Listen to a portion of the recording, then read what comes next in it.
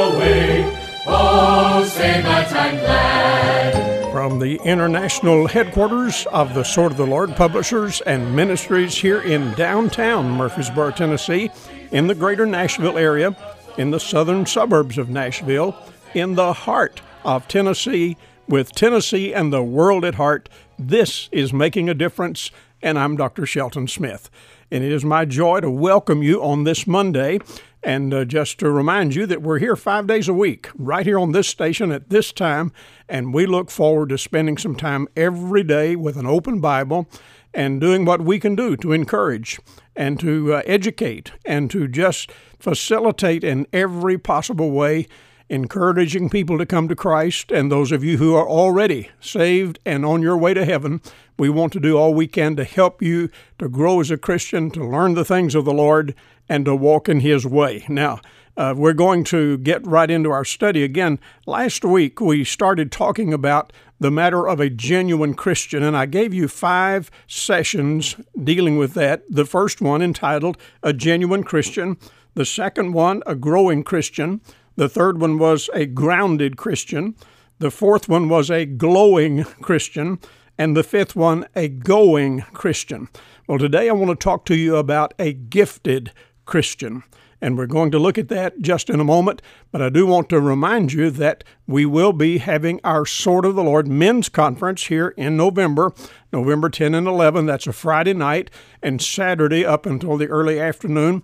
We start at 6 o'clock on Friday night and go till 1:15 on Saturday, and it's cram-packed. 8 hours of instruction and inspiration, a lot of good things for men, and I hope that many of you guys are going to plan to be with us this year. You'll be glad you did. Go to the Sword of the Lord website, and there's details there for you. Now, let's look at this matter today of a gifted Christian. You say, what are you talking about? Well, let me just remind you that James chapter 1 and verse 17 says, "And every perfect gift is from above and comes down from the Father of lights, with whom is no variableness, neither shadow of turning." That simply means that God is a giver. He does do a lot of gifting in that He provides things for us that we need. Now, there is a very special sense in which He provides abilities for us. Sometimes we talk about our talents, things that we are especially gifted in, and all of these things are designed so that we can be productive, and yet all of us are different. We're not, in any two of us, exactly the same. And let me just remind you, Romans chapter 12 has some details about this that I think will help us as well. Verses 4 and 5, Romans 12, says, "We have many members in one body, and all members have not the same office. So we, being many, are one body in Christ, and every one members one of another." Now that just simply tells me that in my local church, in your local church, there are a number of members, and every one of us have a role. Every member is important. Everybody has a place. There is something that everybody can do in that local church to be a part and to be a partner with the others who are united together there in that local assembly. Now, the next section in Romans 12, verses 6, 7, and 8, talk about how that the ministry is multiple in its phases. It says that having then gifts differing according to the grace that is given to us. And then it itemizes, whether prophecy, it mentions in verse 7, ministry, in verse 7 also teaching, verse 8, exhorting, and then it concludes in verse 8 by saying ruling. Now, those 7 areas of gifting, those 7 areas of ministry, and it says that the Lord, by His grace, provides a gift so that each one of us can fit into that scenario as a part of the body that is the local church. Now, we are sometimes looking to people and we will say, well, that person is really gifted. Well, sometimes people have multiple gifts. Sometimes they have many gifts. Some people have lesser gifts.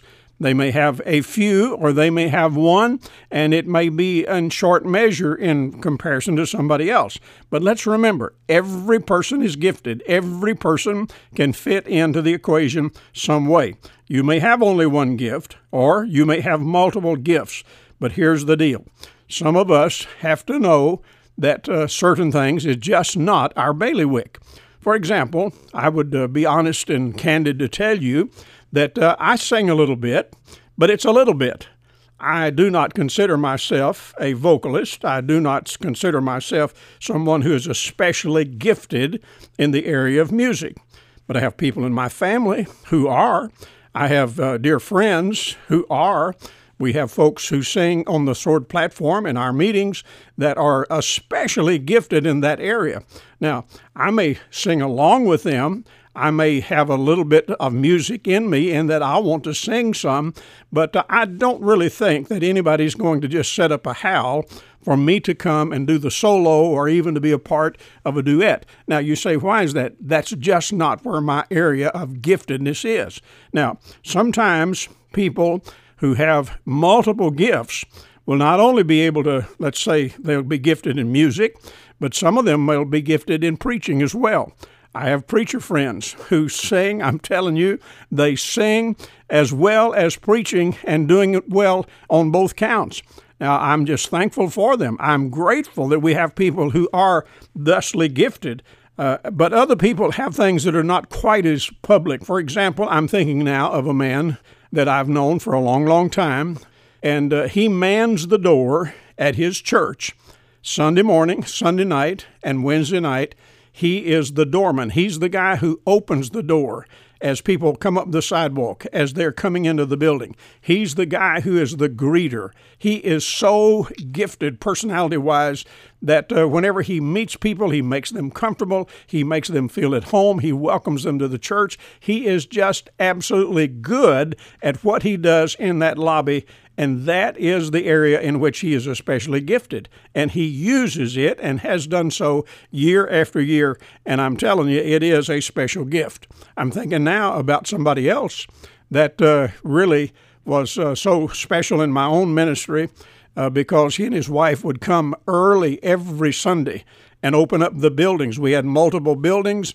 We had multiple bathrooms. We had a lot of rooms and areas to work with, and they would come like at 5:30, 6 o'clock in the morning on Sunday morning and work through every step of that building, checking to be sure everything was working. If there was things that had overflowed, they knew what to do about it. They knew who to call.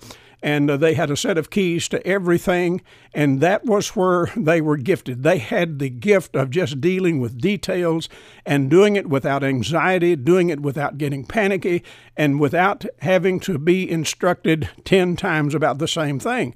They just had a real gift for doing things like that. And I'm telling you, they were such a blessing to me for many, many years because of the gift that they had, and we discovered that and hitched them up at the right place. I think about others who are gifted in teaching, who maybe love to teach small children, or maybe it's teenagers that they feel especially that they can deal with them and help them. There's other people that are especially gifted in teaching adults. Now, there's sometimes that people get hitched up wrong. They just get hitched up where they do not have a gift. I'm thinking about a man now, and I'll not mention his name, although he's already graduated to heaven, and he was in many ways a good man. He kept wanting to teach a class. He wanted to be a teacher, and we finally gave him a class with some grown men, and I don't know, there were 6 or 8 men in the class, and it wasn't 3 months until he was down to 1 or 2 men, and they were there just enduring everything that went on. And you say, what was the problem? We got him hitched up wrong. He was not a teacher. That was not his gift, and he just could not handle it. And, of course, it didn't last long, and I had to begin to work with him to keep him from just getting so discouraged, wondering where everybody was. Why didn't they come to my class, he would say. Well, there was a reason. He was not good at it, and he was, in many ways, more than not good. He was just bad at it. And so we have to deal with that. We have to recognize sometimes people get hitched up incorrectly. But now I'm going to tell you, I have had the privilege, I was pastor for a long time, and had a large staff to work with, and so many precious people. I mean, we had a Christian school with 4 450, 480, 490 students various times. And, the people who work in those classrooms, the people who work to keep the facilities clean, all of that, people that are just gifted and go about their job every single day. Think about the folks who work in food service for a Christian school like that. I mean, all of these people are precious workers, and they're hitched up where they can serve and where they know how to do the work. And listen, every one of us need to get in on God's work, and we need to get hitched up somewhere where we can serve and where we can serve and use the gift that God has given to us. Here in Romans chapter 12, there's a verse, number 13, that speaks about being given to hospitality. Now, that's something that all of us need to claim. We need to say, listen, that gift of hospitality, I have that. That just means you're going to treat other people well. That means you're going to be thoughtful toward other people. That means that you are going to take the initiative and you're going to be a blessing to other people. I'm telling you, there's a lot of people, when they walk in the doors of the church, they're antsy about it. They maybe haven't been there before. They don't know where everything is. And if you and I will just be given to hospitality, we can exercise that gift. Now, the church is a very special part of how we utilize the gifts that God has given to us. Working with others in a local church will teach us some lessons that we will never learn otherwise. Now, I know sometimes folks have the idea, well, I can just worship the Lord and I can serve the Lord and I can do that alone. I keep reminding you, the church is a, quote, called out assembly. That's the definition of the word, ecclesia. It is a called out assembly. And that is exactly what the Lord had in mind, and it's His plan. Now, the members of my church, the members of your church, they're not perfect. They're like me, they're like you, they're human beings. And all of the members that we get, they come from where? They come from the human race.